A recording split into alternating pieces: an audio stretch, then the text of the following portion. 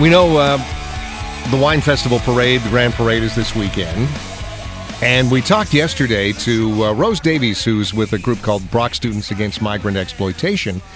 They are running what they're calling a Harvesting Freedom campaign demonstration during the parade. And we talked about why. We talked about their concerns about the migrant worker program and migrant workers themselves.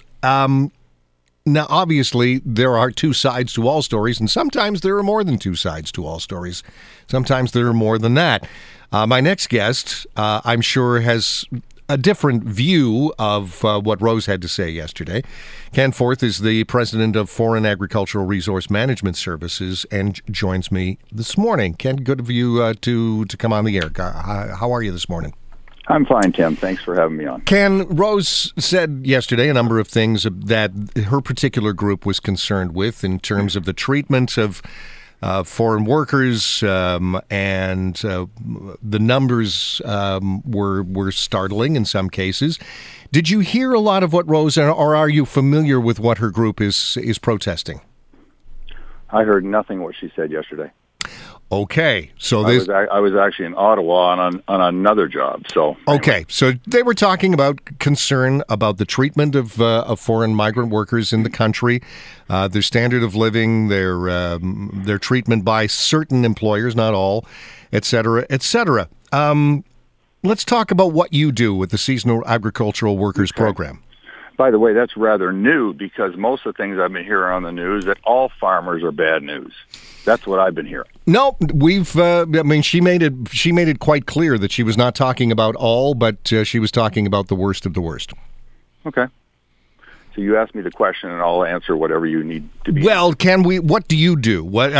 Just so people are well aware of what your group, what you're talking about in terms of Foreign Agricultural Resource Management Services.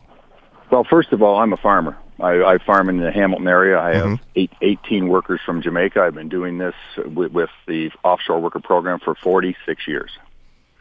We've had a great relationship with these guys for that length of time.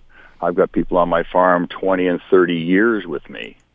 Like we call each other on Christmas. We do all those kind of things. I mean, it's far from what has been reported.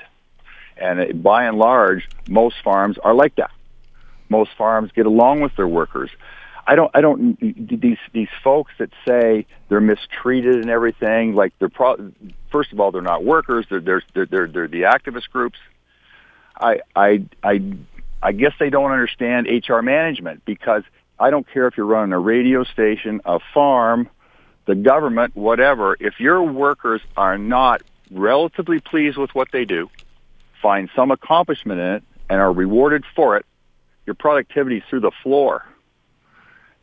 I've never seen any group, and I've hired executives and students years ago. I've never seen a group that you could intimidate, abuse, and get productivity out of them. It doesn't work that way. It's like a baseball team, it's like a football team, or whatever. If you have a manager on that team that the players hate, they're not going to play for him.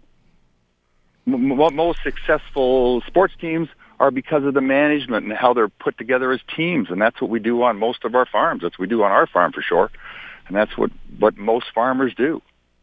So, but as far as what farms does is, all farms is they do the logistics for this program, and logistics means that first of all, the farmer has to apply through Service Canada to have his order approved each and every year. I've done it 46 times.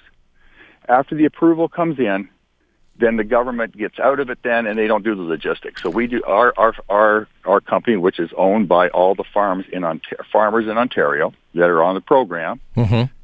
We connect with the ministries of labor in those particular supply countries, and they get the workers lined up, health checks, whatever they have to, security checks, whatever's required, and they make that happen. And they usually, we put them on planes anytime between the first part of January, and we're sending them all home by the middle of December. Okay, but Ken, let me ask you about all the time. Let me ask you about a couple of things that she brought up. She brought up low pay and poor living conditions for a number of of migrant workers, and she brought up a couple of particular cases of what they were being paid, which was much less than they would be paid if they were Canadian workers, and the living conditions on some farms, which were substandard. Okay. The wage thing is simply not true. There's laws in this country and this province that determine what those wages will be. The wages this year for this program are $11.25 an hour. But that's not all they receive. They receive free housing, which, by the way, is all inspected. We have to get a certificate each and every year from the local public health unit. Okay? So all of our houses are inspected. The wages are as per the contract and as per the law. Plus they get free housing. Plus at the very most they will pay us half the airfare, so the farmer pays at least half the airfare. We pay the local transportation. Like on our farm, we have a bus service once a week to go to the shopping centers. All that kind of stuff is paid for. So that $11.25 transcends into a whole lot more than that if you bring in those particular costs. Yeah, okay. I mean, to be quite honest, $11.25 doesn't sound like a whole heck of a lot of money when you're working that hard, but I get your point. What about... Okay, I got to answer that. Here's the alternative. When these people get their way and they cancel this program, not only will the industry go away, and that doesn't really matter because we're Canadians and we can be abused by these people. When you're talking about these people, who are we talking about here? The people you're talking about, the activist groups. Okay. If their motive is to destroy the program. Why would they want to do that? Because they tried to seize control of it over the last 3 decades, and they were unsuccessful. Well, hang on a second. The group I talked to yesterday were a group of Brock students who weren't around 3 decades ago. Okay. Well, they got to be hooked into these other people that are talking about this. But when this program goes away, here's the ramifications of what happens. The farming industry and horticulture becomes far less than it is today. Number 2, a lot of our products, like the products that I grow, will be coming from Mexico. Now, that Mexican worker that works in Ontario making $11.25 an hour plus all those other benefits will go back to Mexico. What benefits? Free housing. If you go by Stats Canada. Okay, but let me jump in here a second, Ken. One of the things that they pointed out yesterday is they pointed to one case at a farm here in Niagara where there were 17 workers sharing a room and 1 toilet. Is that free housing? That's totally against the regulations, and that place wouldn't have been inspected, and we never back that kind of a situation. Fair enough, but that's their point. I understand your point, and that's fair enough. But if it does happen, what's wrong with pointing out the problems with the system? In a particular case, nothing. But that's not what's going on. It's blacklisting the whole industry, and that's what bothers us quite a bit. But anyway, when that Mexican worker, as an example, goes back to Mexico and he hasn't got this job anymore, he'll be harvesting the same crops, but he will, this is no exaggeration, he'll be paid 50 cents an hour. And what the strength of this program is I was with a minister of labor from a Caribbean country on Tuesday, and he said, this is short-term employment. They see opportunity in it, and they have a motive to come here. And the motive could be a newer house, an updated house, a little bit bigger farm, another little business, or they could educate their children at the university level, which has happened hundreds and thousands of times. These people come here with very low education sometimes, high school maximum, but their kids have university-level education back home, and I can tell you... Well, that's not always the case, Ken. Oh, it is a lot of the case.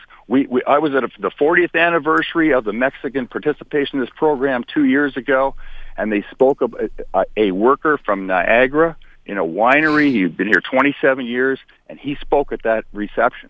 And he said, my biggest enjoyment is when I walk into my living room when I'm home and I see 3 university degrees on the wall, 2 from my kids and 1 from a grandchild. Do you not believe that that's the exception to the rule, though, Ken? No, really? I do not. Because in Jamaica, as an example, you have to pay for high school. And in Jamaica, as a rule, if you have a lot of kids, you choose who goes. You choose who goes. Okay. You can't afford to send them all. These guys are sending their kids to so you're high school. Let me get clear what you're saying. You're saying that in a lot of cases, migrant workers coming here are going home and they're paying for their kids getting university educations. Absolutely. Okay. Absolutely. I've got one guy here that's been with me for 30 years, and a newspaper or a magazine called up and says, "What can we do?" And I says, "You just do what you want to do."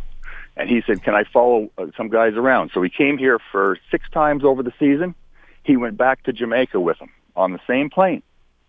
And I said, "You can ask these guys anything." And he went back there, and they seen his house. There's pictures of his house. It's on our website, but nobody wants to look at those things. But it's on there. And they interviewed the kids, and his daughter said, "Unfortunately, my dad missed the birth of his first grandson." But she said, "I'm the first person in our family Ken, with a university education." We've got to run. I appreciate your thoughts. Thank you for joining us this morning. That's Ken Forth, who's the president of Foreign Agricultural Resource Management Services. And if you want to hear both of those interviews back to back to hear what both had to say, I will replay them to tomorrow morning on the Best of the Morning show tomorrow morning at 11 o'clock, so you can hear what the group that was on yesterday pointing out, in some cases, the opposite of what Ken had to say.